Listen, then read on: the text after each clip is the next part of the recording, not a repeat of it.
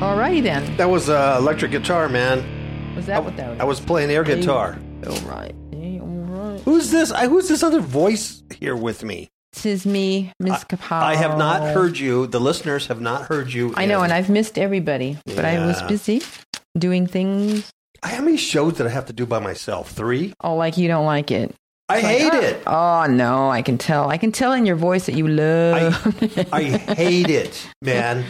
I hate it. I have nothing to bounce off with. I have no one making faces at me, rolling their eyeballs. I don't do that. Yeah, hitting me with the fly swatter. Okay, well. I missed you, man. Oh, thank you. I missed you too. Okay, great show today, Ms. Kapow, as soon as you give the date. Today's date is Monday, April 17th, 2017. Oh, man, it's a great show. We're going to talk about Enoch and the Son of Man. The first coming of the Son of Man and then the second coming of the Son of Man. I will tell you this much. There is so much to the book of Enoch and to what we're going to talk about that there's just no way I can cover it, in an hour or whatever. But we're going to just cover some stuff, and it's going to be cool, and you're going to learn something. Because we have a ministry of comfort, Ms. Kapow. Okay. Yeah, we're comforting those. See, you were gone. But Marcos and I were talking via email. And I said it's kind of like, the apocalyptic movies, Yes. I think we've seen a couple of the Terminator or something. They're out there and they're at war. And they think the whole world is destroyed, and they're the only ones by themselves, and they're trying to fight the robots. And then they get on this radio. They find a radio, right? Mm-hmm. And they go, zzz, zzz, and go, anybody else out there? Anybody else out there? And then finally they hear a faint voice. We're out here, and they got another stronghold of humans fighting the robots, right? Right. And then, this whole movie, and they're trying to find each other. Well, Marcos and I were talking about that's the way it is in Christianity. Mm-hmm. It's all crazy. It's all apostate. All the churches are nuts. It's just crazy, right? Mm-hmm. But there's pockets of true biblical believers throughout the globe or the flat earth. I don't want to offend anybody. And they're everywhere, and they're like following Yeshua and trying to follow biblical principles, and they're off the spiritual grid. They're not on the world anymore, and they're not involved in religion, but they're out there, and they're like, we need to encourage one another and comfort one another and share our gifts with the ecclesia, right? So, they're doing I like stuff. that part, because then you have to really identify who the true Christians are. Yeah. Oh, yes. Because the true Christian, the phony, the robot ones, don't have the radio. Mm-mm. They're not, they're your enemies. And so you identify the true Christians and you go, hello, hello. So anyway, we were talking about this. So what Marcos did is he created, you haven't heard it, Ms. Kapow, he created a little vignette that goes in front of his show. Oh. Yeah, it goes in front of his show. And what it is, it's like this static radio, right? And then you hear the little Marcos voice from Brazil. The little Marcos voice saying, calling all Christians, calling all Christians. I have heard that. Oh, you have? Yes. Oh, you heard it when you were walking, listening to the Marquito show. I liked it. Well, that's why that came about. So we were talking about how this is like a ministry of comfort rather than, like an evangelistic tool or something. Hopefully people would get saved listening to this stuff, but, I wouldn't hold my breath. Mm-hmm. So that's cool. So really, we're kind of, like we have a niche audience, a target audience of a few people around the globe or flat earth. Wouldn't want to offend anybody that might get this. Mm-hmm. Right? That's awesome. Isn't that awesome? Okay. So, and today as we do this teaching, we're going to play a drinking game, Get a glass of water, or your favorite beverage, Diet Coke, whatever, Sprite, Mountain Dew. Apple cider vinegar, whatever. Get your favorite beverage. And every time I go, take a drink. Oh, my bladder be full by then. Well, that's the whole thing. That's the whole fun of the game. It's the whole fun of the game. Because at one point I used to be a pretty, see right there, I'm always screwing up. I used to be a pretty articulate speaker. I was, Ms. Cabal. You know that. Well, you still are. I used to do a lot of public speaking, and I did pretty good. And, but I turned into a buffoon. No. And I say, and you can tell, and I just struggle a lot. So every time I listen to myself, and That's because your brain goes too fast. Yeah. Well, you have all these thoughts, Yeah. and then it doesn't want to spew out of your mouth. So you struggle. So I struggle. Well, every time I go, take a drink of water, get your bladder full. Now, if you're driving, you might have trouble finding a bathroom. Anyway, okay, we all know about the Book of Enoch. I'm not going to go through big detail about this and all this stuff. I just want to lay down the foundation of the translation I'm going to be talking out of. Let's see. In 1773, the year 1773, there was a explorer, a traveler, a man named James Bruce, and he had obtained 3 copies of the Ethiopian text of Enoch. Mm-hmm. And it is, I don't know if you know this, Ms. Kapow, but it is written originally in a language called Ge'ez, Geez, like G's, Ge'ez. Yeah. And that's the only language that you can find the total books of Enoch in its totality.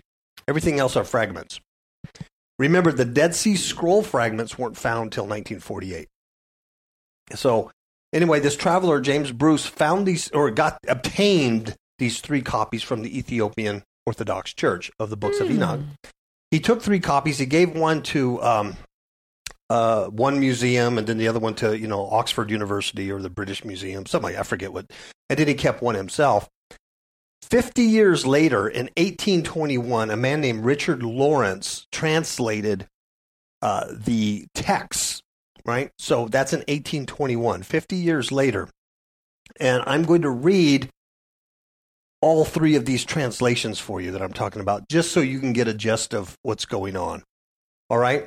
And then in 1906, and remember, the Dead Sea Scrolls haven't been found yet. In 1906, a scholar, now Richard Lawrence was a scholar, so I'm talking about scholarly translations, but Richard Lawrence used the one Ethiopian text, to translate it. Mm-hmm.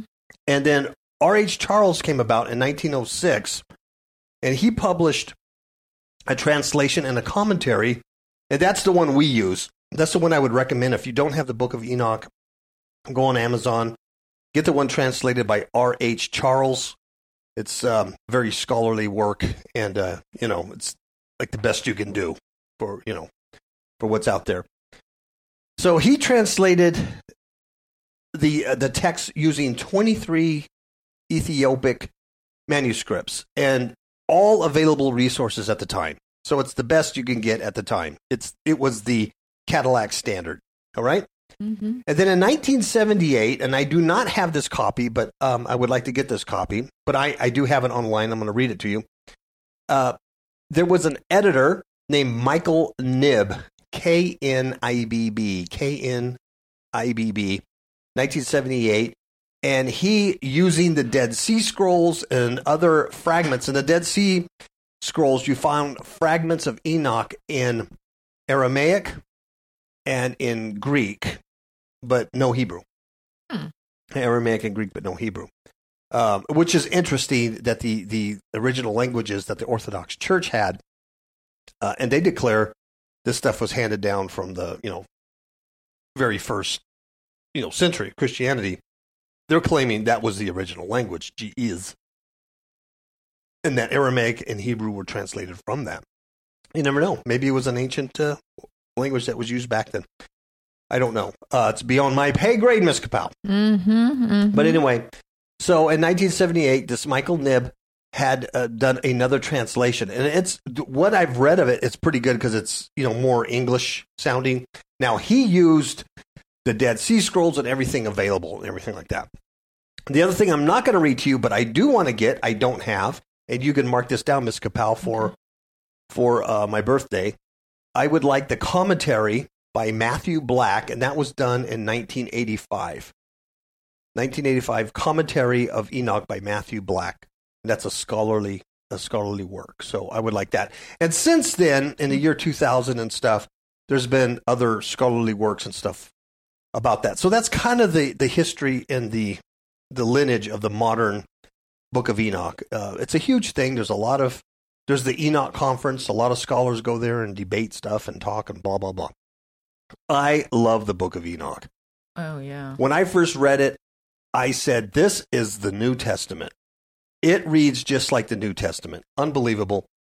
The deal is, the oldest copies, not original, copies, go back to 300 years before Christ. So when you read this stuff that sounds so New Testament-like about the Son of Man and about Christ, that it's amazing. The copies were 300 years before Christ. I think the writing is much, much older than that. Even though I will admit, I mean, there's problems. There's translation problems. There's all kinds of issues. It's not like the King James Bible, or you have these scholars that have the original, or at least older manuscripts and a lot of manuscripts of Hebrew text and things like that.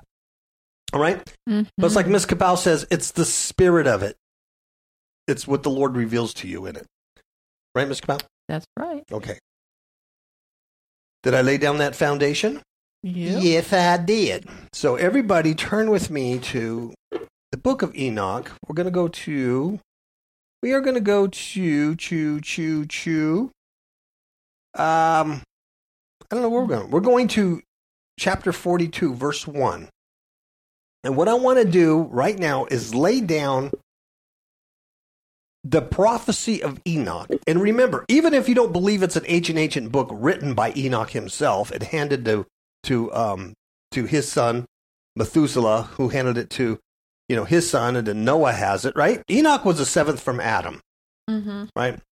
Even if you don't believe all that's true, you have to recognize that it was 300 years before Christ was the oldest copies. So you have to recognize this kind of stuff. You also have to recognize that it was highly regarded among the early Christian church and is included in our canonical book of Jude 15. And once you read the book of Enoch, you see all over the New Testament, even the Old Testament, the spirit of Enoch and references to Enoch. Right. Is that true, Ms. Kapow? Mm-hmm. It's all over the place. You will see it. It's very, very prophetic for the coming of Christ. So, in 42:1, we're going to talk about wisdom. I'm going to read you 3 verses.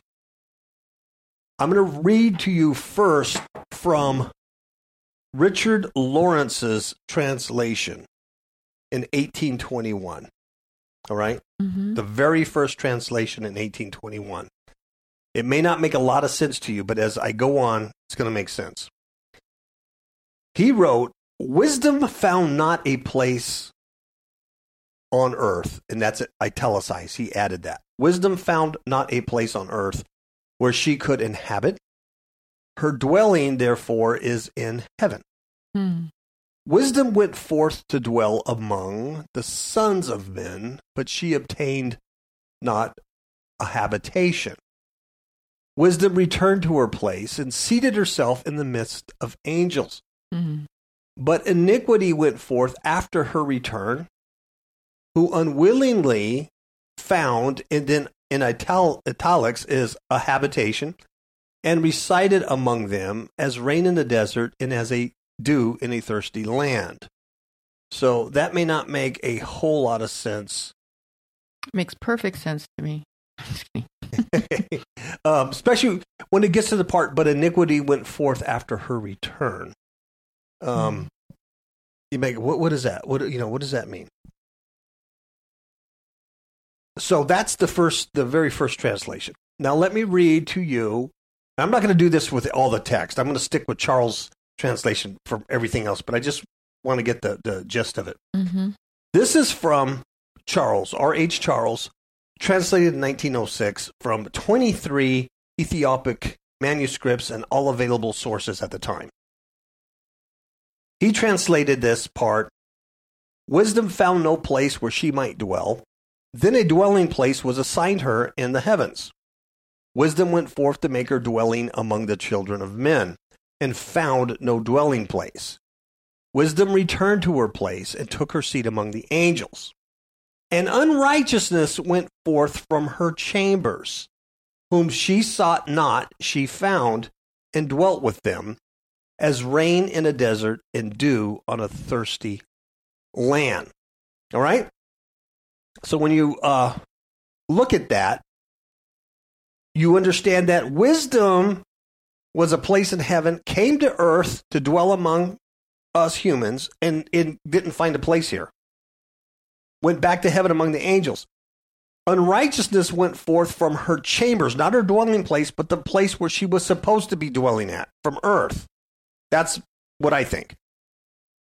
And then it says, whom she sought not, she found. And she dwelt with them. Just like rain in the desert and dew on a thirsty land. You're probably going, what are you talking about? You're going to see it. This last translation is from Michael Knibb. Michael Knibb. That's from 1978. And it says, wisdom went out in order to dwell among the sons of men, but did not find a dwelling. Wisdom returned to her place and took her seat in the midst of the angels. And iniquity came out from her chambers. Those whom she did not seek she found and dwelt among them, like rain in the desert and like dew on the parched ground. All right? Mm-hmm. So that's it. That's the three translations of chapter 42, verse 1, 2, and 3. Now, the early church, I believe, saw this as a prophetic word about the Messiah coming, as wisdom. The Logos, what we know as Jesus Christ as the Logos.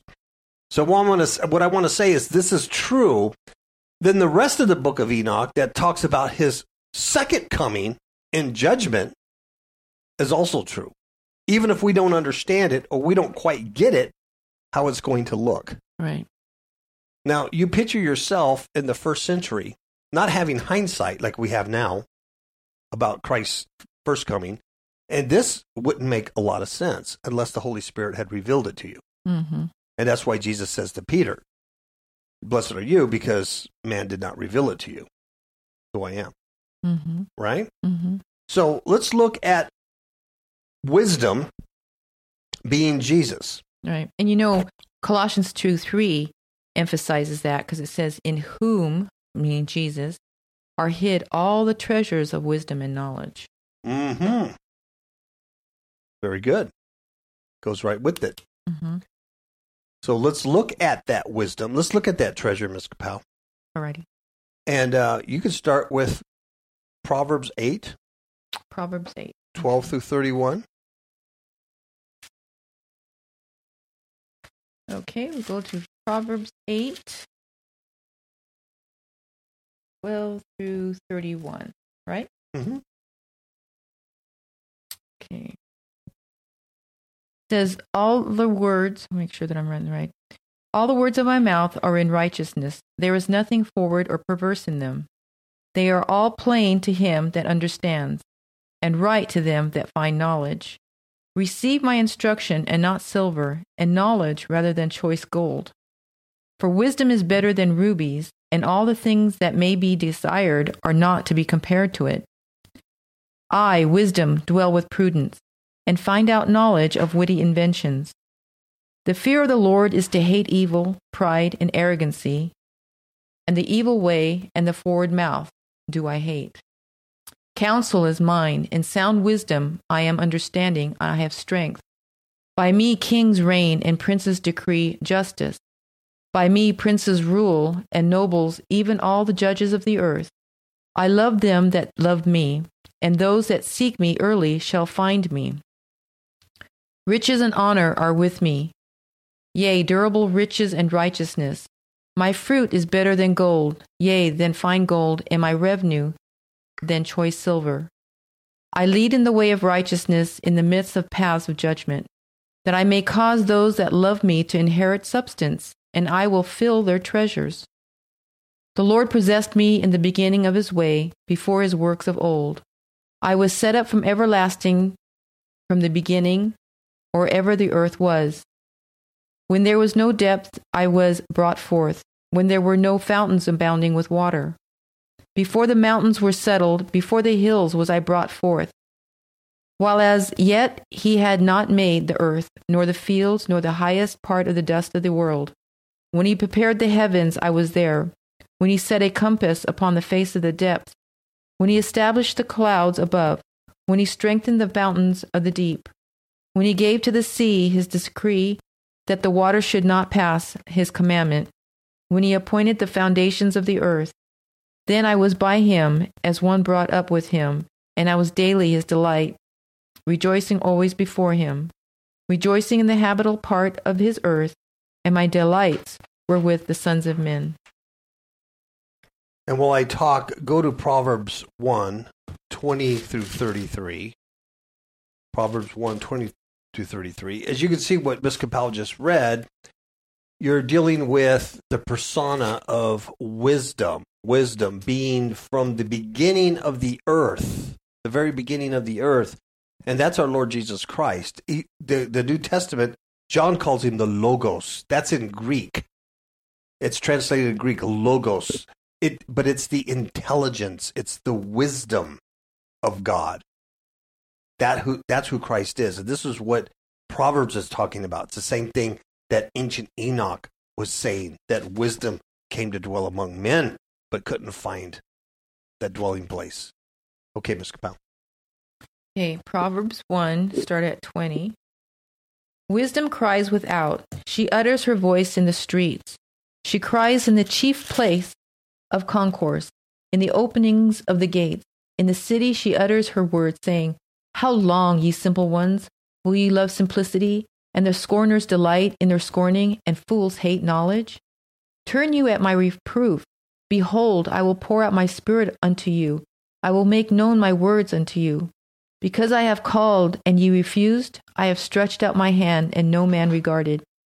But ye have set out not all my counsel, and would none of my reproof. I also will laugh at your calamity, and I will mock when your fear comes. When your fear comes as desolation, and your destruction comes as a whirlwind, when distress and anguish comes upon you, then shall they call upon me, but I will not answer. They shall seek me early, but they shall not find me. For that they hated knowledge and did not choose the fear of the Lord, they would none of my counsel. They despised all my reproof. Therefore shall they eat of the fruit of their own way, and be filled with their own devices. For the turning away of the simple shall slay them, and the prosperity of fools shall destroy them. But whoso hearkeneth unto me shall dwell safely, and shall be quiet from fear of evil. Okay. Now you can go to John 1:1 in the New Testament. Even the early church father, Tertullian, identified wisdom as being Jesus. Like I said, in the New Testament, Jesus is called the Logos, or the Word. It's the intelligentsia of God. Okay? John 1:1. In the beginning was the Word, and the Word was with God, and the Word was God. And then we have John 1:14. And while you find that, I just want to say the thinking of John was likely in the Aramaic or in the Hebrew, and later it was translated to Greek, logos. But the Hebrew word, which would have been translated logos, in the Greek would be the Hebrew word mimra. Mimra refers to the whole realm of thought of wisdom. So John is teaching that Jesus is the one born in the flesh, the one of the Godhead who had been the original thinker and the planner of this entire universe, of this entire thing. Is that amazing or what? Amazing. Amazing, right? So if that is the case that Enoch is referring to as wisdom and referring to Jesus Christ's first coming, then the rest of the book of Enoch that refers to his second coming really should be heeded. Mm-hmm. Amen? Amen. Okay. John 1:14 says, And the Word was made flesh and dwelt among us, and we beheld his glory, the glory as of the only begotten of the Father, full of grace and truth. Now that goes right with that what you just read Mm-hmm. goes right with, and wisdom went out in order to dwell with the sons of men. Mm-hmm. The word was made flesh and dwelt among us, right? We saw him. Right. Now, John 1:11, turn to that. And then you're going to see where Enoch says, but did not find a dwelling. Mm-hmm. And so wisdom returned to her place and took her seat in the midst of the angels. John 1:11, he came unto his own, and his own received him not. And we all know the story. We all know that he was betrayed and crucified and returned Mm-hmm. to his place. And when he left, there was darkness. There was all kinds of iniquity that came out of the place where he should have been, Mm-hmm. right? Mm-hmm. But yet those whom she did not seek, she found and dwelt among them. Just like rain in the desert and like dew on the parched ground. Who are those whom wisdom did not seek? The Gentiles? The Gentiles. It's us. Mm-hmm. It's you and I. It's the listeners. You see, the nation of Israel, God's chosen people that were chosen to represent him on earth in those days, had rejected their Messiah. Now we're in the age of the Gentiles. Enoch prophesied that.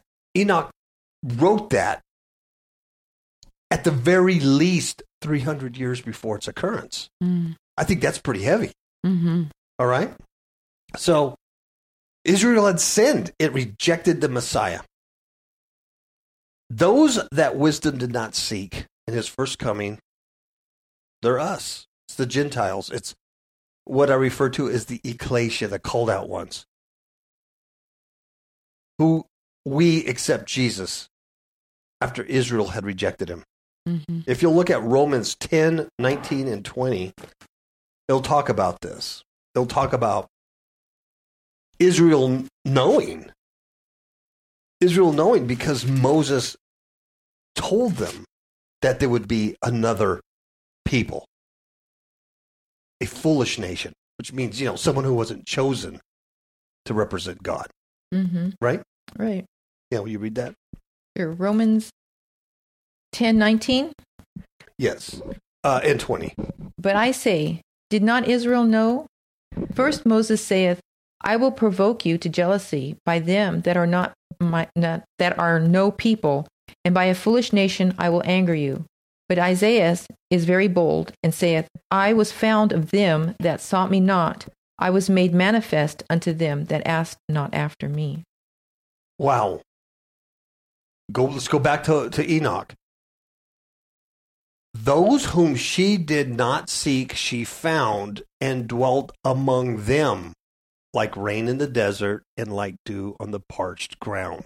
Mm-hmm. I think it's pretty clear this is a prophetic utterance regarding the Messiah. How about Isaiah 65, 1 through 2? It's probably where Paul based this Romans 10, 19, and 20 on. Isaiah 65, 1 and 2. Because Isaiah, speaking in behalf of God, talks about this. Okay, Isaiah 65, 1 and 2. Mm-hmm. I am sought of them that asked not for me. I am found of them that sought me not. I said, behold me, unto a nation that was not called by my name. I have spread out my hands all the day unto a rebellious people, which walketh in a way that was not good, after their own thoughts. Wow. That sounds like Enoch. Mm-hmm. Okay. And finally, because the people knew, Israel knew a Messiah was to come someday, Adam and Eve received the very first prophecy of that person who was to come, the one to come.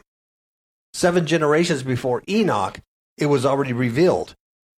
And that's in Genesis 3:15. It's the promised seed of the woman. It was expected. Yet by the time Jesus did come, most people expected a Messiah that would come as a ruler. Their ideas of a Messiah's first coming was like our concept of the Messiah's second coming. You know what I mean? Mm-hmm. Okay. Genesis 3:15. And I will put enmity between thee and the woman, and between thy seed and her seed, and it shall bruise thy head, and thou shalt bruise his heel. There it is. There it is. But see, it's easy to sit here, in the 20th century and go, how could they not see it? It was right there. It would have been easy to miss had the Holy Spirit not revealed it to you. But that's key. Yes. It's the Holy Spirit that opens our eyes and gives us that understanding. Yes. Not our intellect, not our great learning, not our scholarly approach, not our education, because there's a lot of educated fools out there. That's right. The Holy Spirit has to reveal it to you, that truth. And the Messiah was revealed to those whom he was going to reveal himself to. Mm-hmm. Mm-hmm. Even look at the Apostle Paul. Look at Saul of Tarsus. That guy did not get it. He didn't get it. Mm-mm. In fact, he went and persecuted this heretic sect out of Judaism that was called the Way. That's right. And drug them out of their houses. And more than likely was the one standing there when Stephen got stoned. Mm-hmm. And they approved of it. And look how the Holy Spirit knocked him off the donkey and how Christ had to reveal himself to Paul, change him around, and then he presented that gospel message to us, the Gentiles. Mm-hmm. You see, as learned as Paul was as a rabbi, he couldn't get it. Mm-mm. So it's easy to sit back and go, how could how could they miss the Messiah? It's easy to do. So if it's easy to miss the first time, will it be easy to miss the second time? Right. Yes, there are those running around today so concerned and so bogged down with the cares of the world and being worldly and being fleshly, and they say to themselves, once saved, always saved. That's right. Once saved, always saved. I can say a little prayer. I can believe in Jesus. I can go to church on Sunday. I can do these things, but I can still live and practice in sin because they don't think that repentance of sin and not sinning, they believe that's a work. And so by them not sinning, it's a work, and I don't get salvation through my works. Mm-hmm. Wrong. That's right. Wrong. So, would it be easy for those people? Would it be easy for those people to possibly miss the second coming Oh, definitely. of Christ? Mm-hmm.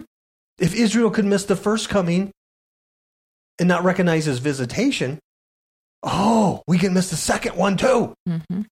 Easily. Very much. Take heed. Mm-hmm. Well, in the Bible, there's a lot of take heeds, isn't there? A lot of take heeds. We should do a drinking game with take heeds. Yeah. Get a glass of water. Be ready to go to the bathroom. Do a lot of drinking. Every time you read, take heed. Right? That's right. How many times have I said, yet? I haven't been paying attention to your ahs. Okay. Let's see. Now, the Israelites at that time, they didn't want one to be sent, from the Godhead or any perfect any more than, David had been perfect. They wanted a Messiah that would deliver them from the oppressors, right? Mm-hmm. From their regular Messiah that God would raise up in times past to deliver them. And now they're under Roman rule right now. They have not been their own nation since the Babylonian captivity. Mm-hmm. So here comes Jesus in humility, riding the foal of a donkey. That's not what they're looking for. No. Now, so like I said, we have to recognize that the Book of Enoch, oldest copies date back to 300 BC, would have that common viewpoint of the Messiah had it been a counterfeit by someone of that day. It also would have looked at the Messiah as someone military. Right. Right? Mm-hmm. So when we read Enoch's description of the Messiah, we find it to be accurate. We think this is what sparked the interest in the Book of Enoch in the days of the early church. Jude quoted from it. The early church talked of it. You can read it all through the New Testament. Once you read Enoch, you could see it all through the New Testament and the Old Testament, really. You could see Christ teaching out of it.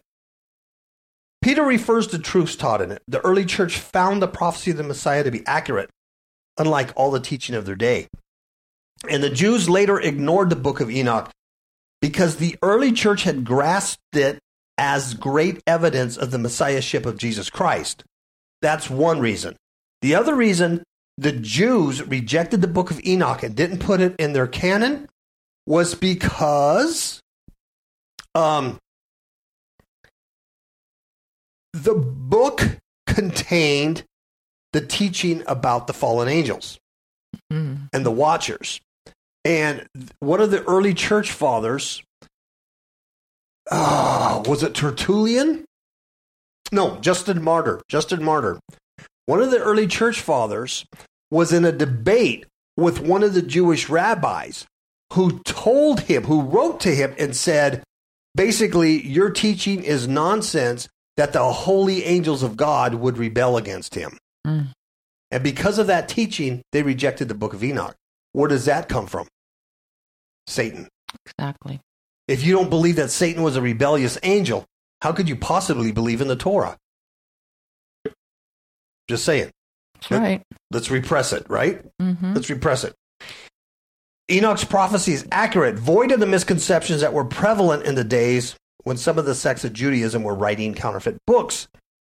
And this provides great evidence supporting the book of Enoch as being authentic. And I agree that the spirit behind Enoch is absolutely authentic. In the book of Enoch, Jesus is referred to by a number of different names and titles. 1, Son of Man. We're going to talk about that today. Son of Man. 2, Chosen One. 3, Righteous and Holy One. 4, Wisdom. We talked about that. 5, Plan of Righteousness. 6, Messiah. 7, the White Bull. And 8, the Perfect One. All right? Mm-hmm. Okay. Let's take a short break, and then we will continue with the second coming of Christ, Enoch and the Son of Man. Cool. Welcome to the Remnant Resistant. Welcome to the Remnant Resistant. Resisting and fighting the enemies of God. You are listening to the Kapow Radio Show Network. What? And Kapow stands for Kingdom Against Powers of Wickedness. You can hear all the shows on archive anytime or as an iTunes download. Our topics include the paranormal, the supernatural, and spiritual warfare. The Kapow Radio Show is sponsored by Fifth Hook Media. Visit fifthookmedia.com to see our ebooks about spiritual warfare. That's FIFTHOOK media.com. Keep up the good fight. We are glad you joined the resistance. Welcome back to the things that you once believed in.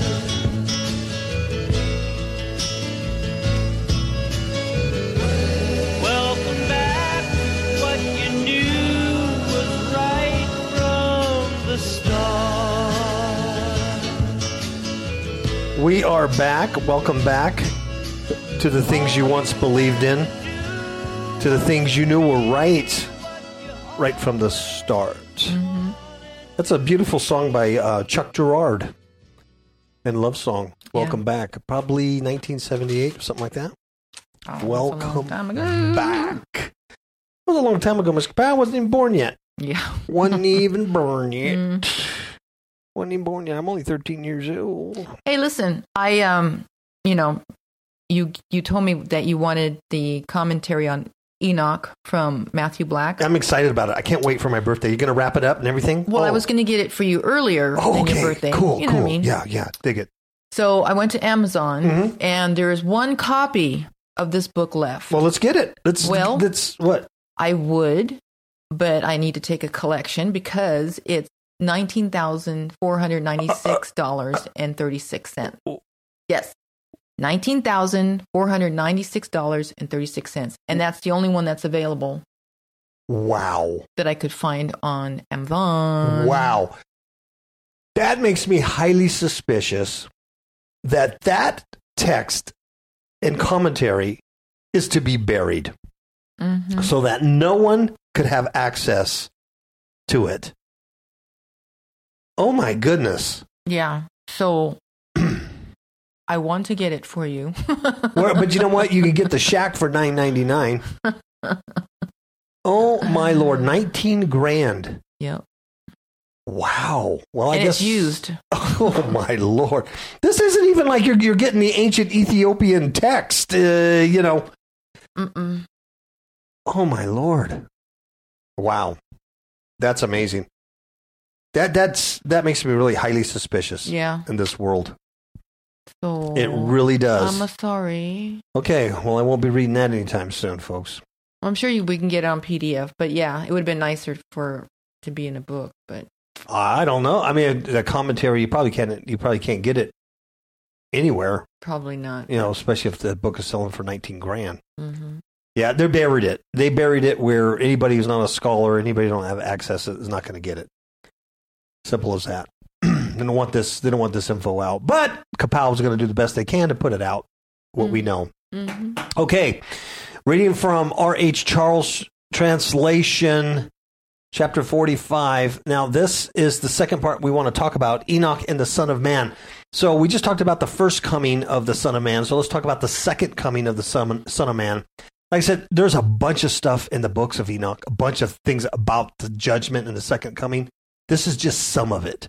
This is just a piece. So I'm just going to give you a piece here. And I'll read this. And this is the second parable concerning those who deny the name of the dwelling of the holy ones and the Lord of spirits. And into the heaven they shall not ascend, and on the earth they shall not come. Such shall be the lot of the sinners who have denied the name of the Lord of the spirits, who are thus preserved for the day of suffering and tribulation. On that day, mine elect one will sit on the throne of glory and shall try their works. It's not the works of the sinners he's trying. He's trying the works of the holy ones, of you, the raptured or resurrected saints. Mm-hmm. On that day, mine elect one, that's Christ, will sit on his throne of glory and shall try your works, Kapow listeners, your works. And their places of rest shall be innumerable. What does the Bible say about, hey, I'll go to prepare a place for you? Mm-hmm. There are many dwelling places there. And their souls shall grow strong within them when they see mine elect ones. Excuse me. And those who have called upon my glorious name. Then I will cause mine elect one, that's Christ, to dwell among them. Mm. And I will transform the heaven and make it an eternal blessing and light, and I will transform the earth and make it a blessing, and I will cause mine elect ones to dwell upon it. Think about Revelation 5:9, a renovated earth, a new heaven, a new earth. Revelation 21:27, where no liar or dog or witch, occult practicer shall enter the kingdom. Right. So it goes on, but the sinners and evildoers shall not set foot thereon. For I have provided and satisfied with peace my righteous ones, and have caused them to dwell before me. Oh, praise the Lord. Beautiful, isn't it? Mm-hmm. But the sinners, there is judgment impending with me, so that I shall destroy them from the face of the earth. That's not good for sinners, is it? Mm-mm. So right there, Mr. Kapow, you have some scriptures. And this part here is referring to that judgment of nations. And that judgment of nations is, the judge is going to be Christ, the chosen one, who's going to sit on the throne of glory. That's found in Matthew 25:31 through 46. And there it shows a separation of the sheep and the goats, the nation and nations. And here we see Christ judging those people. Mm-hmm. And we also see the outcome of those who deny the name of the dwelling of the holy ones and the Lord of spirits. Mm-hmm. I love that title, by the way, Lord of spirits. In fact, that song I wrote years ago with Kilson, I used that the term Lord of spirits in it. And I think I am the only musician ever that I know of to actually use an Enochian phrase and concept in a song. Mm-hmm. Okay. Yeah, and I sold 2 of them. Anyway. But the Lord got. I was praising the Lord with it. Yeah, and that's the important thing. That's that. Okay, Yeah. Matthew 25, starting with verse 31. When the Son of Man shall come in his glory, and all the holy angels with him, then shall he sit upon the throne of his glory. And before him shall be gathered all nations, and he shall separate them one from another, as a shepherd divides his sheep from the goats. And he shall set the sheep on his right hand, but the goats on the left.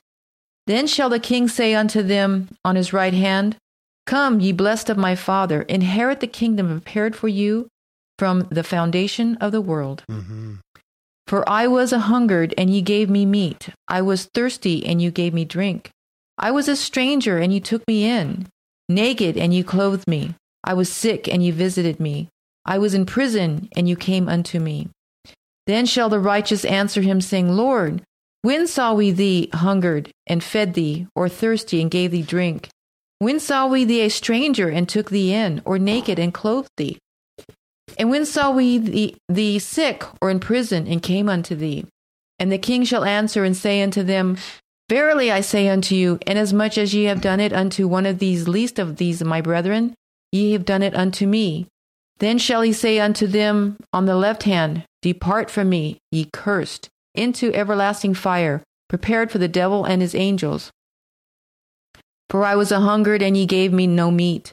I was thirsty, and you gave me no drink. I was a stranger, and you took me not in, naked, and you clothed me not, sick and in prison, and you visited me not. Then shall they also answer him, saying, Lord, when saw we thee in hungered, a thirst, or a stranger, or naked, or sick, or in prison, and did not minister unto thee? Then shall he answer them, saying, Verily I say unto you, inasmuch as ye did it not to one of the least of these, ye did it not to me. And these shall go away into everlasting punishment, but the righteous into life eternal. Yeah. And many, will say, Lord, Lord, we cast it out in your name. We did this in your name. There's a lot of people out there using the name of Jesus. Yes. They're doing Bill Johnson's church, those crazy weirdos are going out in the street and laying hands on people and imparting this Kundalini spirit on them in the name of Jesus.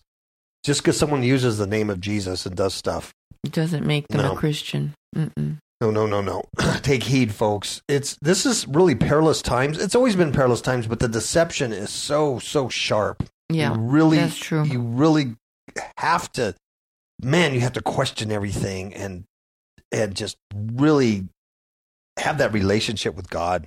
Mhm. It's so easy to go sideways, and get wrapped up in something. Okay, let's move on here. We're going to talk about the Son of Man, the head of days and the Son of Man. And then we're going to use a bunch of scriptures and talk about this. Enoch, chapter 40, whatever. 45? Yeah, 46. I'm in chapter 46. Okay. And there I saw one who had a head of days, and his head was white like wool, and with him was another being whose countenance had the appearance of a man, and his face was full of graciousness like one of the holy angels. And I asked the angel who went with me and showed me all the hidden things concerning that Son of Man, who he was, and whence he was, and why he went with the head of days.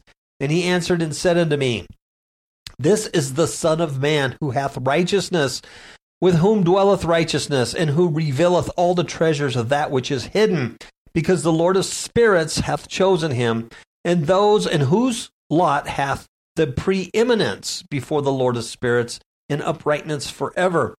And this Son of Man, whom thou hast seen, shall raise up the kings and the mighty from their seats, and the strong from their thrones, and shall loosen the reins of the strong, that means they'll poop their pants, and break the teeth of the sinners.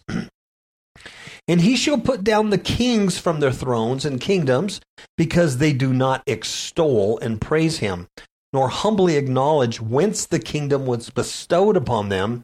And he shall put down the countenance of the strong, and shall fill them with shame, and darkness shall be their dwelling, and worms shall be their bed, and they shall have no hope of rising from their beds, no resurrection, because they do not extol the name of the Lord of spirits.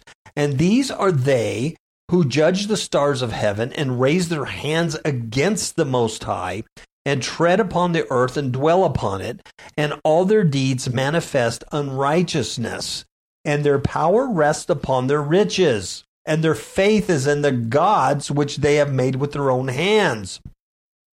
And they deny the name of the Lord of spirits, and they persecute the houses of his congregations and the faithful who hang upon the name of the Lord of spirits.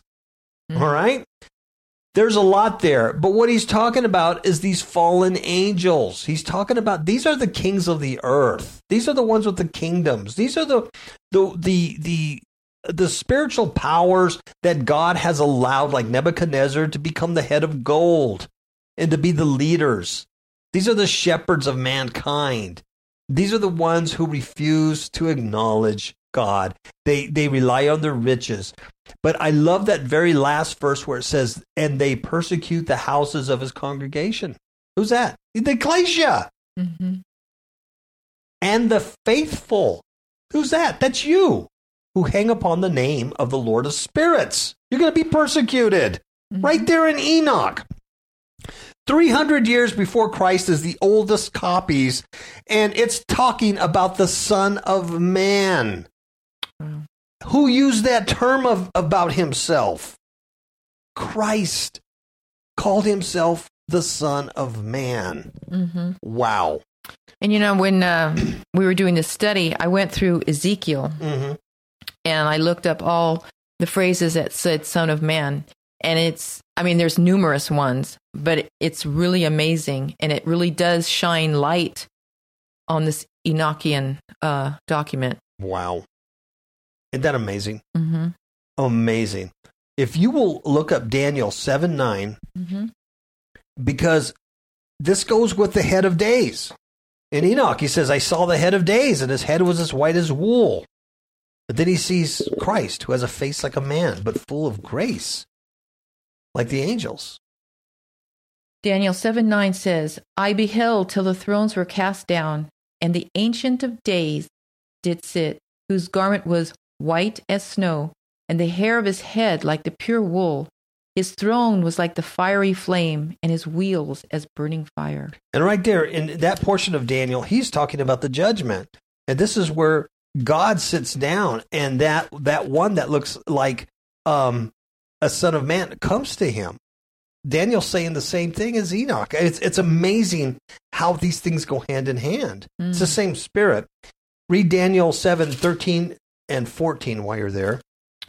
And I saw in the night visions, and behold, one like the Son of Man came with the clouds of heaven, and came to the Ancient of Days, and they brought him near before him. And there was given him dominion, and glory, and a kingdom, that all people, nations, and languages should serve him. His dominion is an everlasting dominion, which shall not pass away, and his kingdom that which shall not be destroyed. Wow. That's exciting. Isn't that something? Yeah. And here's Enoch prophesying that, or God's prophesying, telling Enoch to scribe this down. This is it. This is the history of mankind, right? So Enoch sees Jesus as the Son of Man.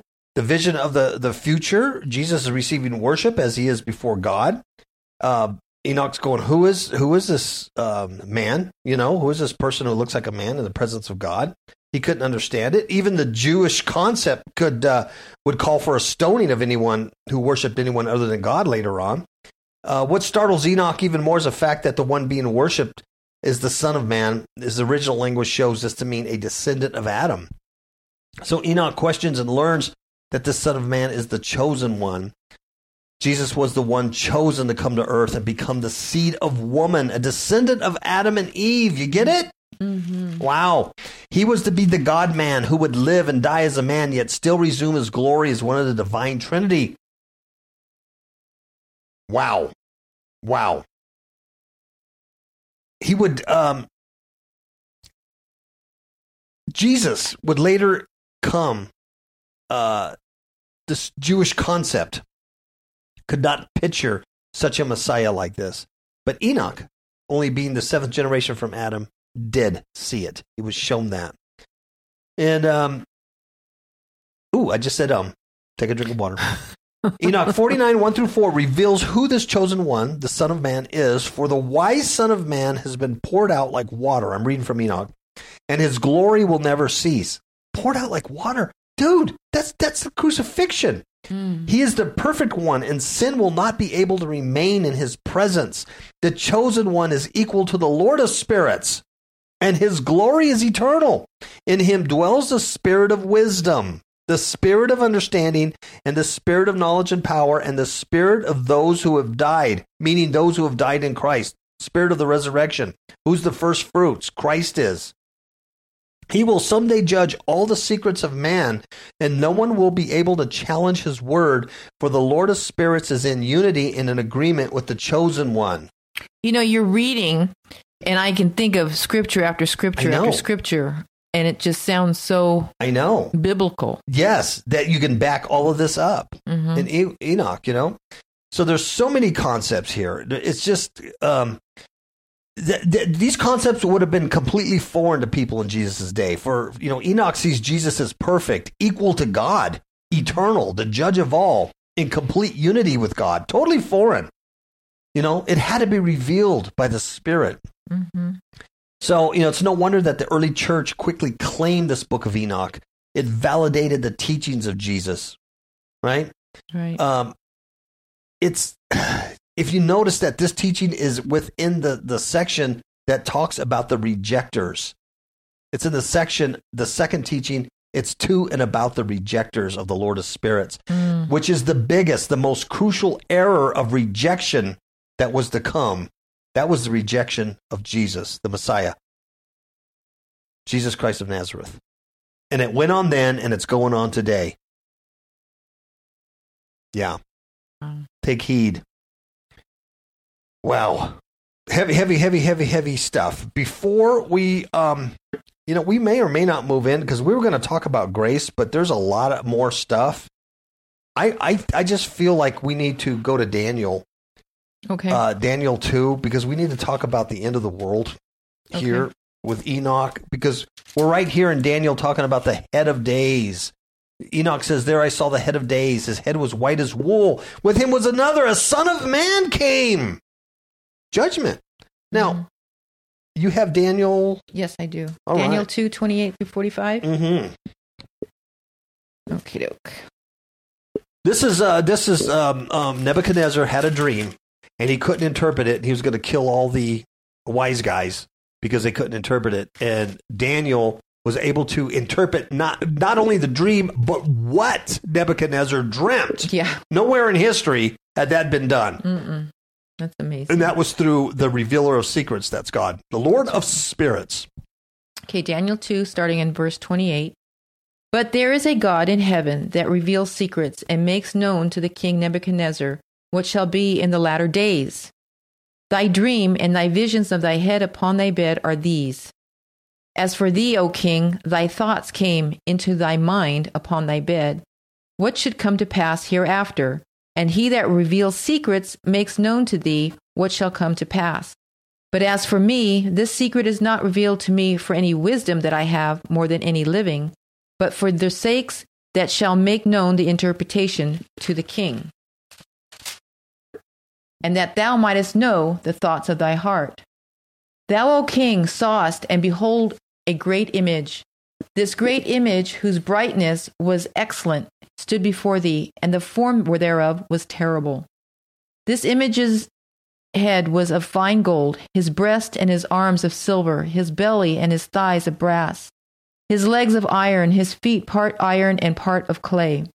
Thou sawest till that a stone was cut out without hands, which smote the image upon his feet that were of iron and clay, and brake them to pieces. Then was the iron, the clay, the brass, the silver, and the gold broken to pieces together, and became like the chaff of the summer threshing floors. And the wind carried them away, that no place was found for them. And the stone that smote the image became a great mountain and filled the whole earth. This is the dream, and we will tell the interpretation thereof before the king.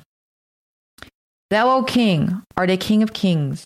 For the God of heaven has given thee a kingdom, power, and strength, and glory. And wheresoever the children of men dwell, the beasts of the field, and the fowls of the heaven hath he given into thine hand, and hath made thee ruler over them all. Thou art this head of gold. And after thee shall arise another kingdom inferior to thee, and another third kingdom of brass, which shall bear rule over all the earth. And the fourth kingdom shall be strong as iron, for as much as iron breaks in pieces and subdues all things, and as iron that breaks all these, shall it break in pieces and bruise.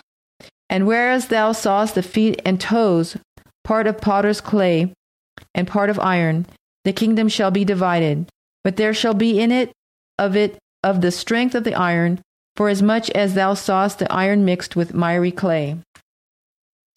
And as the toes of the feet were part of iron and part of clay, so the kingdom shall be partly strong and partly broken. And whereas thou sawest iron mixed with miry clay, they shall mingle themselves with the seed of men. But they shall not cleave one to another, even as iron is not mixed with clay.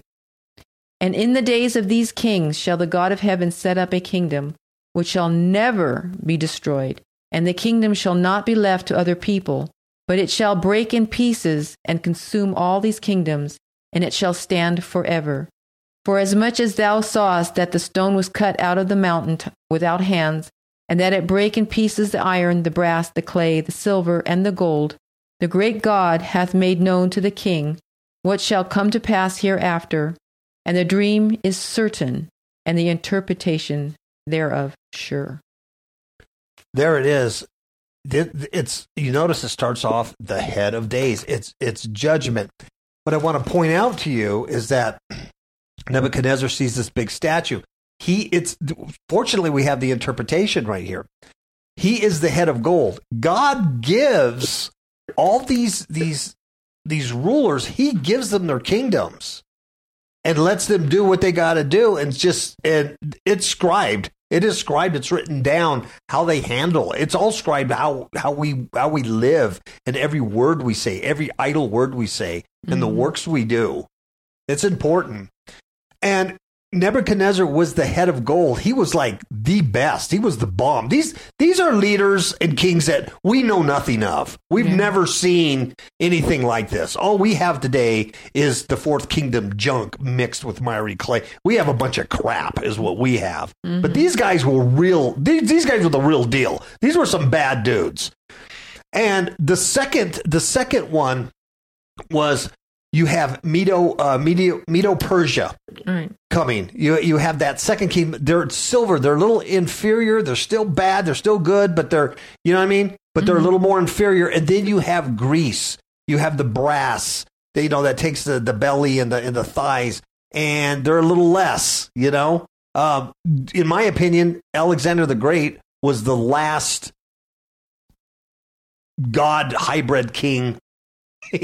That we have. Yeah, really is. I agree. Really is. And no one else since him has ruled the entire earth. Mm-mm. No one. Not one person like that. Alexander the Great. And then after that, you have this fourth kingdom. And this fourth kingdom is also talked about in Daniel, I believe, 11 and 12, where Daniel's fascinated by it because it doesn't look like anything else. It looks totally different. And it is Rome. It is the new Rome. It is the 10 toes. But what makes it look different? It's a very nasty beast that just, devours everything in its path. And it's just iron, hardcore. But what makes it so weird is that it's mixed. They mix their seed with men. So it's weak. It's weird. And I keep saying this. I keep preaching this. I'm talking about, if you want to call them aliens, you want to call them UFOs, you want to call them fallen angels, whatever you want to call them, demonic spirits, it's mixed with seed. There's a bunch of hybrid. There's a bunch of zombies living today. That's how you know you're in the last days. That's a big sign. Mm-hmm. Not only the apostasy of Christianity or apostasy from the Lord of Spirits, which is a huge sign not to be ignored. That's a huge sign. Mm-hmm. Paul writes to the church, Thessalonica, that that day of the Lord won't come until there's a great falling away, the great apostasy. We're there. Right. We've been in it. We're there, and it just keeps worse and worse. That's a big sign. And the other sign is this mixing, this zombification of the human genome. And this is what we're experiencing. And so this is that last kingdom. And this is why we're living in the very last throes of the last times. And when this fourth kingdom finally is the iniquities all filled up, a great stone, that's Jesus Christ, not made with hands. It's not human. Comes, hits the feet, and it all comes crashing down. All the kings of the earth, past, present, from Nebuchadnezzar, it all comes down. And then that stone becomes a big rock, and that's the kingdom of God. And that's something we haven't seen yet, so we don't know what that looks like until we get there. Right. But we do have hindsight of what this other stuff looks like, and that's where we're at. That's where we're at. And Enoch is prophesying this, or writing it down, what God gave him thousands and thousands of years ago. Yeah. I think that's pretty important. It's pretty amazing, really. Yeah. But we're there today, folks. That's why it's important. That's why Enoch, the book of Enoch, is important for today. Maybe it wasn't that important 100 years ago, or 50 years ago. Maybe people weren't that interested in it. It wasn't that. But today it's very important because it tells you exactly what's going on. It's the whole history of mankind laid out. If the Spirit will be kind enough to give you interpretation of it. Right? Mm-hmm. Okay, we're at the hour mark, Ms. Kapow. Should we continue and talk about grace? Or not? There's a lot of scriptures. Maybe I can help you out. You do one and I'll do one. Sure. Because I got some of them in front of me. Where are we starting? We will start with, see, I said, it's a big, We'll start with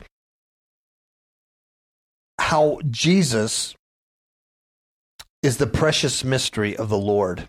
Okay. Because in Enoch 46:3, it says, "This is the Son of Man, the righteous and sinless one. He will reveal the precious mystery of the Lord." Right? Okay. So, shall we start with Revelation 10:7 then? let's do that. Okay. Let's do that.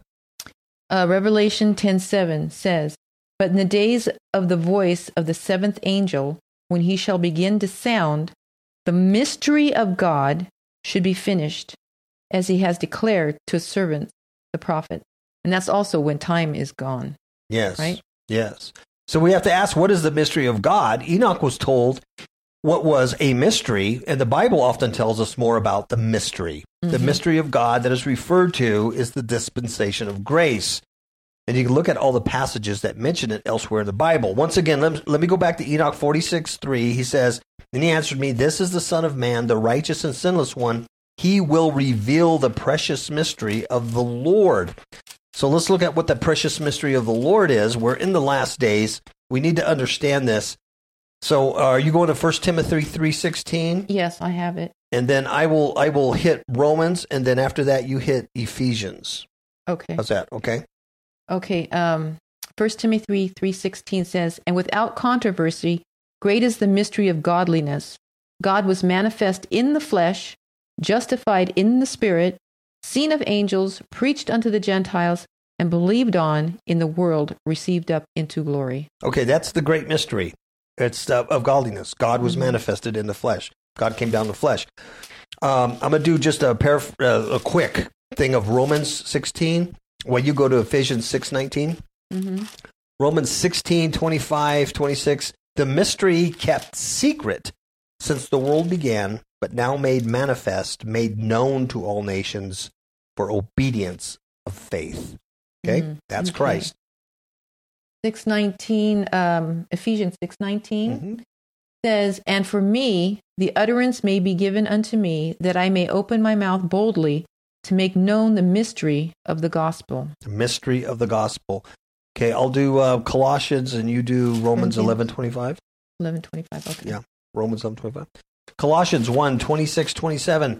"Even the mystery which hath been hid from the ages and from generation, but now is made manifest to his saints, to whom God would make known what is the riches of the glory of this mystery among the Gentiles, which is Christ in you, the hope of glory." Get it? Mm-hmm. That's the wisdom that came to earth that dwells among those who he did not seek. Wow. Okay. Okay, Romans 11:25. For I would not, brethren, that ye should be ignorant of this mystery, lest ye should be wise in your own conceit, that blindness in part is happened to Israel, until the fullness of the Gentiles be come in. You get it? We're in the age of the Gentiles. See, Jerusalem will be trampled by the Gentiles until the end of the Gentiles. That's us. That's where we're at. It's coming to an end. There's nothing else after this as far as worldly kingdoms. Woohoo! Okay. Mm-hmm. I will do Ephesians. You do 1 Corinthians 15:51. Okay. Okay. Ephesians 1:5-10. Having predestined us unto the adoption of children by Jesus Christ unto himself, in whom we have the redemption through his blood, the forgiveness of sins, according to the riches of his grace, having made known unto us the mystery of his will, that in the dispensation of the fullness of times he might gather together in one all things in Christ. Okay, 1 Corinthians 15, I'm going to do 51 through 52 to get the complete thought here. Okay. Behold, I show you a mystery. We shall not all sleep, but we shall all be changed in a moment, in the twinkling of an eye, at the last trump. For the trumpet shall sound, and the dead shall be raised incorruptible, and we shall be changed. Praise God. Wow, amazing. So what we have to understand is that after Revelation, when this angel stands up and says, but in the days of the voice of the seventh angel, Revelation 10:7, when he shall begin to sound, the mystery of God should be finished, as he declared unto his servants, the prophets. Who's one of those prophets? Enoch. We just talked about that. Mm-hmm. So after this time of when the mystery of God is finished in Revelation 10:7, guess what? No one else will be saved. No one else can be saved to become part of the saints, for the mystery of God is finished. We just shown you in Scripture what the mystery of God is, right? Mm-hmm. This means that the end of the day of grace has come. Folks, ouch. Where are we today? Dude, we are close. Dude, you don't want that door to close. Oh, dear God. I'm serious. Whoever's listening, if you need this, if you are just like riding the fence and you're still involved in the world, and hey, maybe you went out there yesterday and, hunted Easter eggs like a fool, pagan Easter or something. You got to get it together. It's not by works, but you're not once saved, always saved. You do have to display the character of Christ. Faith without works is dead. Yeah, and walking in faith is being led of the Spirit. Yes. And so we have to walk in faith, because that's the only way that we can please God, is by walking in faith. And there is no condemnation to those who are in Christ Jesus, who walk after the Spirit. Walk after the Spirit. For some reason, a lot of people forget that last part. All right? Now I'm going to do, since I'm in Corinthians already, I'm going to go ahead and go to chapter 2, 6-8. Okay. It says, howbeit we speak wisdom among them that are perfect, yet not the wisdom of this world, nor of the princes of this world that come to naught. But we speak the wisdom of God in a mystery, even the hidden wisdom which God ordained before the world unto our glory, which none of the princes of this world knew. For had they known it, they would not have crucified the Lord of glory. Hallelujah. No, amen. Amen. So this mystery is called grace. It's the mystery to Enoch, to the Old Testament, to us in the New Testament period, and even up till the middle times of the 7-year tribulation, it's still a mystery, okay? It's a mystery. We don't know when it's going to end, when that door's going to close. Sometimes I think it's already closed, but I don't live in China or, Iran or whatever, where, there's probably real biblical Christianity still occurring. I live in the West, in the United States, where there is no biblical Christianity, or very little of it, and they're just their individual pockets. But why is this a mystery? Why haven't people yet figured it out? Grace is so abundant. It's so magnificent. It's so unmerited. And yet it is so infinitely, boundlessly, immensely, unspeakably, inconceivably, and unsearchably given to those who repent of their sins. That's the key. You got to repent, man. We have not fathomed the grace of God. Mankind has no possible way to understand that. You have to repent. Yeah, now the gospel is just receive Christ. Yes. But there's no repentance. Even the devils believe and tremble. So you say you believe that? That's nothing. Can't just say a little, I believe in God, I believe in Jesus. You can't, you gotta repent, you gotta quit. There's a purpose why you're here. You know? There's a purpose why you're here. And that's to do the will of the Father. How are you gonna do the will of the Father unless you know how to listen to Him? And you can't do that if you're wrapped up in the world. Right. Titus 3, 4-7. But after that, the kindness of the love of God, our Savior, toward man appeared, not by works of righteousness which we have done, but according to His mercy He saved us, by the washing of regeneration and renewing of the Holy Ghost, which is shed on us abundantly through Jesus Christ our Savior, that being justified by His grace, we should be made heirs according to the hope of eternal life. That's grace. Look at Romans 5:15, and I'll do Romans 5:2. By whom also we have access by faith unto this grace, wherein we stand and rejoice in hope of the glory of God. Right? Did you say 5:15? Yes. Okay. Yeah. Romans 5:15 says, but not as the offense, so also the free gift. For if through the offense of many be dead, much more the grace of God, and the gift by grace, which is by one man, Jesus Christ, hath abounded unto many. And I'll read Hebrews 4:16, and you do 1 Peter 4:10. Okay. Let us come boldly unto the throne of grace, that we may obtain mercy and find grace to help in the time of need. Grace is the remedy for all our sins. It's the remedy for all our sufferings. It is the greatest gift possible, providing forgiveness, acceptance, salvation, restoration, reward, eternal life, and peace. And what do we do with this grace? We're made not only recipients of such, but we are to manage such grace, bestowing it onto others. There's a purpose here. Okay, 1 Peter 4:10. 1 Peter 4:10. As every man has received the gift, even so minister the same one to another, as good stewards of the manifold grace of God. Because grace is abundant, is it not? It is a mystery to all of us in its inexhaustibility for the most sinful of mankind, but it's there for us. Amen. 1 John 3:1. Behold, what manner of love the Father hath bestowed upon us, that we should be called the sons of God. Therefore the world knoweth us not, because it knew Him not. Oh, that takes us full circle, doesn't it? Doesn't it? That takes us back to the wisdom, right? That came to earth. That didn't have a place here. Yeah. Wow. Praise the Lord. Wow. Okay. So I'll end with 1 Corinthians 2:6-8.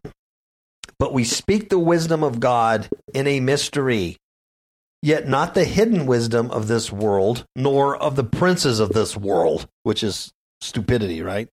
That come to nothing or not. But we speak the wisdom of God in a mystery, even the hidden wisdom which God ordained before the world unto our glory. Through who, folks? Through the Son of Man, which none of the princes of this world knew, for had they known it, they would not have crucified the Lord of glory. That's the mystery, and that's what we're a part of. It's huge. Let's not trample it, right? Let's not crucify Christ afresh, right? What does the Bible say? That if you had once known and tasted of the glories of God and then turned back and reject it and trample it, It would have been better for you not to have known. yeah, there's no more repentance because you've already accessed that repentance and then you rejected it and trampled it. There's nowhere else to go. I don't make it up. It's the Word of God. Right. There's no once saved, always saved. That is a lie, folks. That is a lie. Don't believe anybody who preaches that. Yeah. That is It's a cheap lie. grace.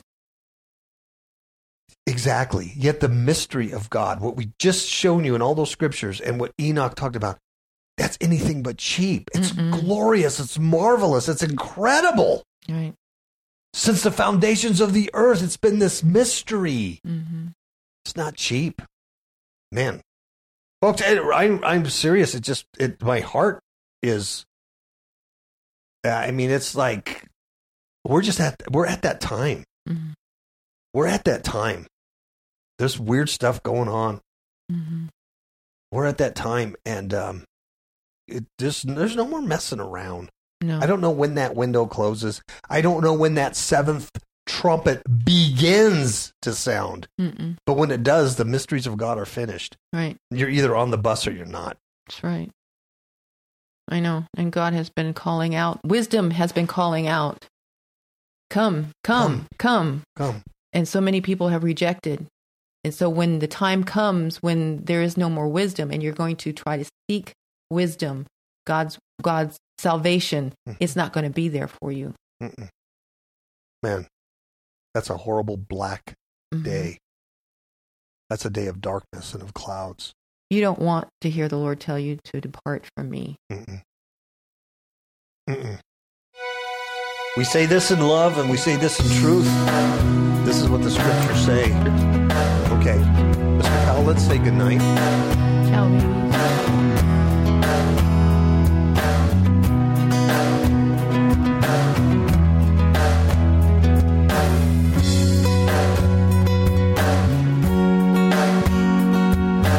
Love is deeper than my knowledge. Your wisdom created the vast sea. The stars they hang on the Lord of spirits, yet you poured yourself out for me. What can I ever offer? What sacrifice can I bring to a God so vast and mighty? Yet you sacrificed all for me. So I pour me out just like the water. I embrace the change and the loss, and I reject those earthly glories and pour me out on the cross. I break me heart just like a vessel, like the oil of life fills the room. As the world sees me, it's me wasteful. Yet I pour me out onto you. Your blood is stronger than any power. Your power makes eternity. And time and space are at the tip of your tongue. Yet you poured yourself out for me. Who am I to bow down? How can I extol all your feats? To a God who spoke in creation, yet you sacrificed all for me. So I pour me out just like water. I embrace the change and the loss, and I reject all those earthly glories, and I pour myself on the cross. I break me heart just like a vessel. Let the oil of life fills the room. As it washes me, it's being wasteful. And I pour me out onto you.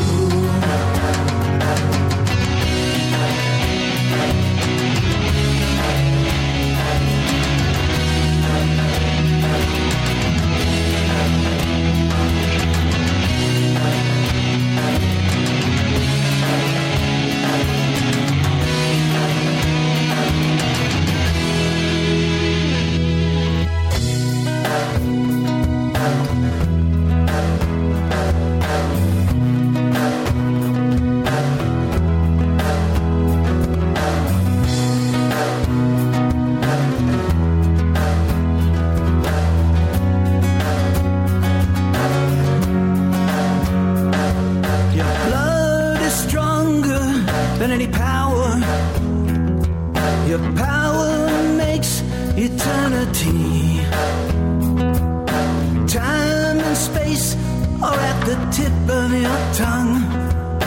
Time and space are at the tip of your tongue. Time and space are at the tip of your tongue.